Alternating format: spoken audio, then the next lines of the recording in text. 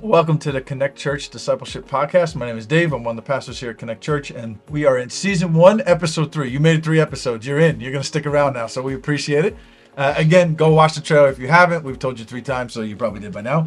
But today, we're continuing our gospel acronym. We're going to cover 2 thoughts. S, sin cannot be removed by good deeds, and P, paying the price for sin. Jesus died and rose again. And so I'm joined again today by Carlton and Frank. They've been with us this whole series on the gospel. Appreciate it, guys.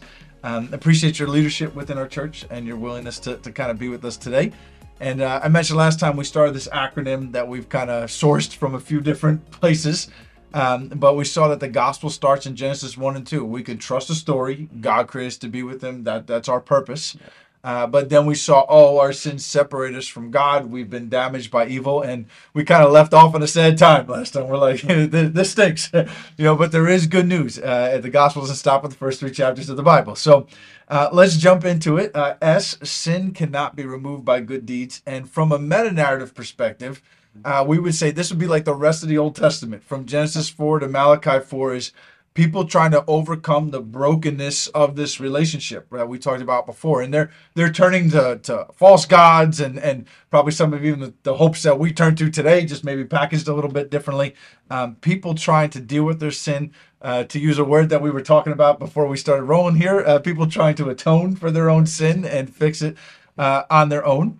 And God actually gave them some commands to help them with this through the animal sacrifices. And that was actually...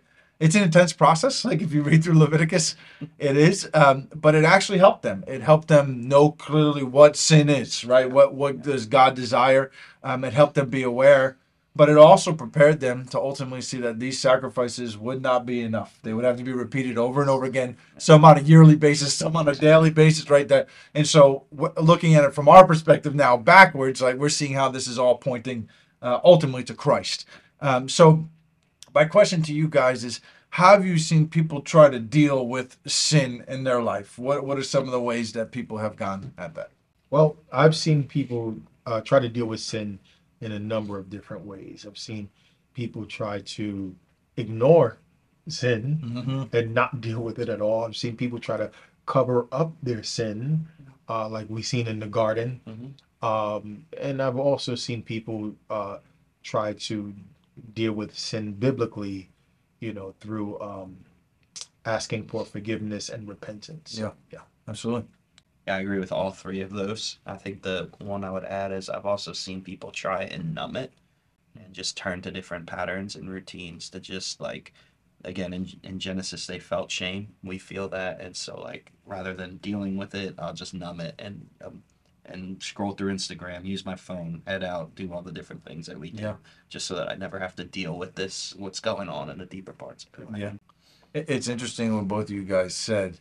There seems to be, other than the one Carlton where he said people will deal with it biblically, in these unbiblical ways, it's almost just like whatever I could do to make it disappear, right? And push it to the side, whether it's do numbing or ignoring, covering it, right? I just don't want to face this thing head on. So why are all those efforts ultimately gonna fail us in our life? Why will those things fall short? So I just want to say too, I think it's easier to settle for the temporary ones and not the biblical one, because that one just takes so much work, right? To honestly wrestle with and deal with the things that are deep in my heart. Yeah, it takes time, effort, sometimes therapy count. There's a lot there, and so it's easier just not to deal with it.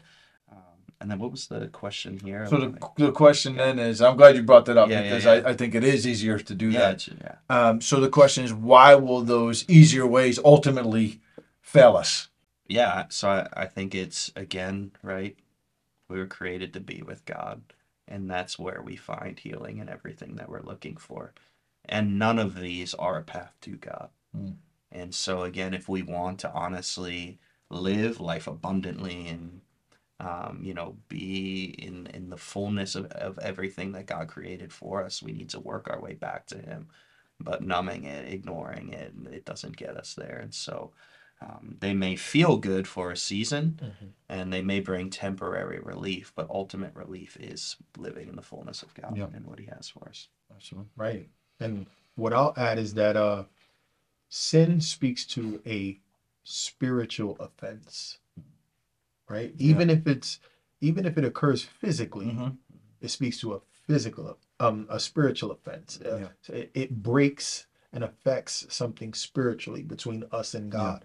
And so when we our attempts uh, to remedy that physically are ultimately going to be powerless because it is a spiritual offense. That's a very good That's point, good. right? That's good. We're trying to solve a problem that's not necessarily there in that end of it, right? Like trying to just, or at least just a piece of the problem without looking at the whole Yeah. picture, which is really good. That's a really good framing. That's Yeah. really good.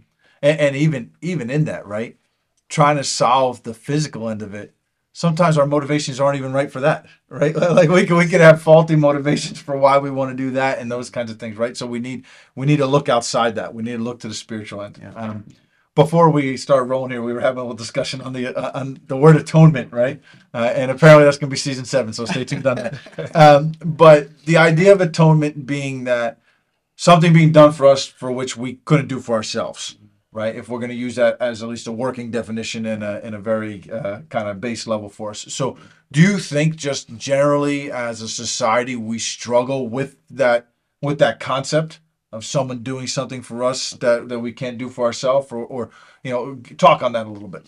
Well, I think that we absolutely do because I mean, I was brought up in New York City, and so I've learned that if something seems too good to be true or too easy, it probably is, right? And so, just the whole concept and idea that, um, wait, there is a God that would do something like this for me when I don't deserve it, can sometimes come off as either too good to be true Yeah. or a little too easy.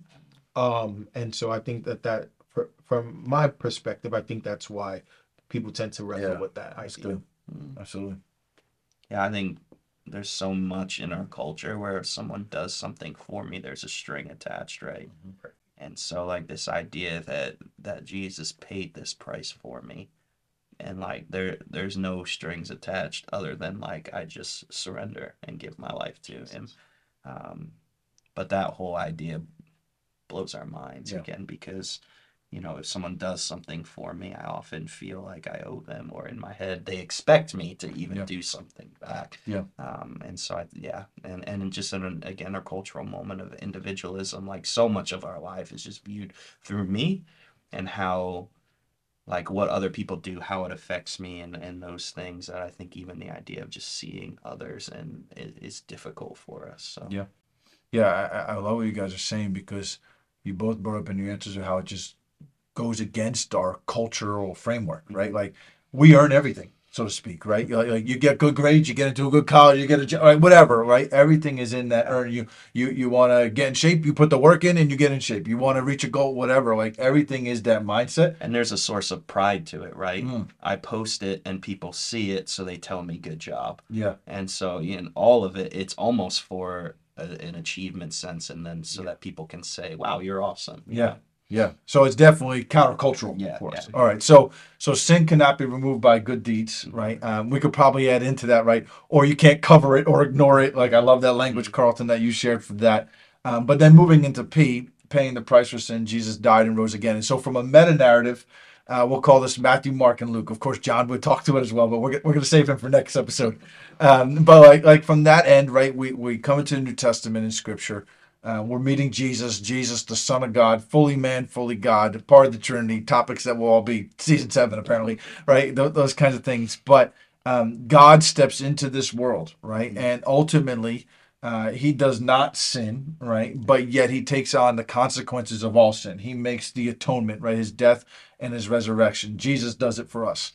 Back in our last episode, I shared about Andy and how he told me that like when he disciplines his kids, he says, "Hey, you hurt mom or hurt dad when that happened." And he said to me that then the next thing he does, he says, "But I'm going to forgive you." So like he makes clear to his kids that like, "Hey, you can't fix it because you did what was wrong." And like, of course, there's roles the kids could play and all that. But he's like, "I'm going to choose to forgive." And I thought that was a good picture for us that like God is saying like, okay, I've seen all your attempts to deal with this, but I'm going to deal with it, and you're going to watch how that's going to change and work in your life. And so, question to you guys is on a small scale, how have you seen, maybe we could call it an atonement, how have you seen somebody do something for someone else that they were powerless to do? I think back to when I was a child. I have an older brother and a younger sister, and I recall one time that my brother he had broken, I think it was a lamp that belonged to my stepfather, and so my brother had asked me if I would take the blame because he had just recently gotten in trouble. Mhm. And I said no. So I said no. So he went on to ask my younger sister if she would take the blame, and that he would read her a story in return. And so she said yes. And, it was a beautiful time. It almost felt like if I recall, there might have been music playing, like nursery music playing in the background. And he's reading and he's doing all of the sound, the toot, toot, whatever. And so my stepfather comes in and says, who broke the lamp? And my sister, with a little twinkle in her eyes, I did it. And then he says to my older brother, all right, get out. And he pulls out the strap, and my brother closed the book and left. So my sister ended up taking a little whooping for my brother. And so she did that on his behalf. Yeah. There was an atonement there. It was some atonement. A lot of atonement. She paid the price. That's right. That's right. Oh man, that's wild. Oh man, yeah. I'm trying. Last year, I think we had some issues with our baseball team that I was coaching, and it was like the one kid did something that he shouldn't have, and the whole team like paid the price for him, and like they all ran the last 2 weeks of the season, and no one wanted to step up and say who it was or what actually happened, and so they all collectively paid the price for that one person. So that's the idea that came to me. Sure. Yeah. So we do see this concept play out in our world, right? At least on a small scale. But the good news of the gospel is this is played out on the biggest scale. Yeah. Right? That Jesus took our sin, and the scriptures tell us in exchange we receive his righteousness. Right? And so we got the good end of this deal, but Jesus took the punishment. Romans 5 says this. You see, at just the right time, when we were still powerless, Christ died for the ungodly. Very rarely will anyone die for a righteous person, though for a good person, someone might possibly dare to die. But God demonstrates his own love for us in this. While we were still sinners, Christ died for us. And so Christ has done for us that which we could not do. No matter how hard we tried, even if we got collectively together, right, we couldn't do it. And it's such a great gift for us. But yet it does push against our cultural norms, right? And so part of us humbling ourselves before this gospel is definitely a part of it. And so last question to you guys before we break for today. What difference does it make to place your hope into what Christ has done rather than what I individually have done? Yeah, that's a good question. And I think honestly, as the church, I think we struggle with this sometimes, where it's like ultimately Jesus paid the price, it's paid. But then somewhere along the lines, I learned habits of like, I need to try harder, or I need to serve at church every time the doors are open. And like, those are good things. But I think the reality of that is a lot of times I am trying to almost pay God back for what he did for me. And so I would say, like, in terms of putting our hope, putting it in fully in Jesus means that, like, again, I don't owe him anything other than to live for him. And there is so much more freedom in that than Jesus did this for me, but I need to try hard, work hard, do this, do that at the expense. And so ultimately, I think our hope in Jesus is freedom. Yeah. I think that there's a danger in us putting our hope in other human beings, right?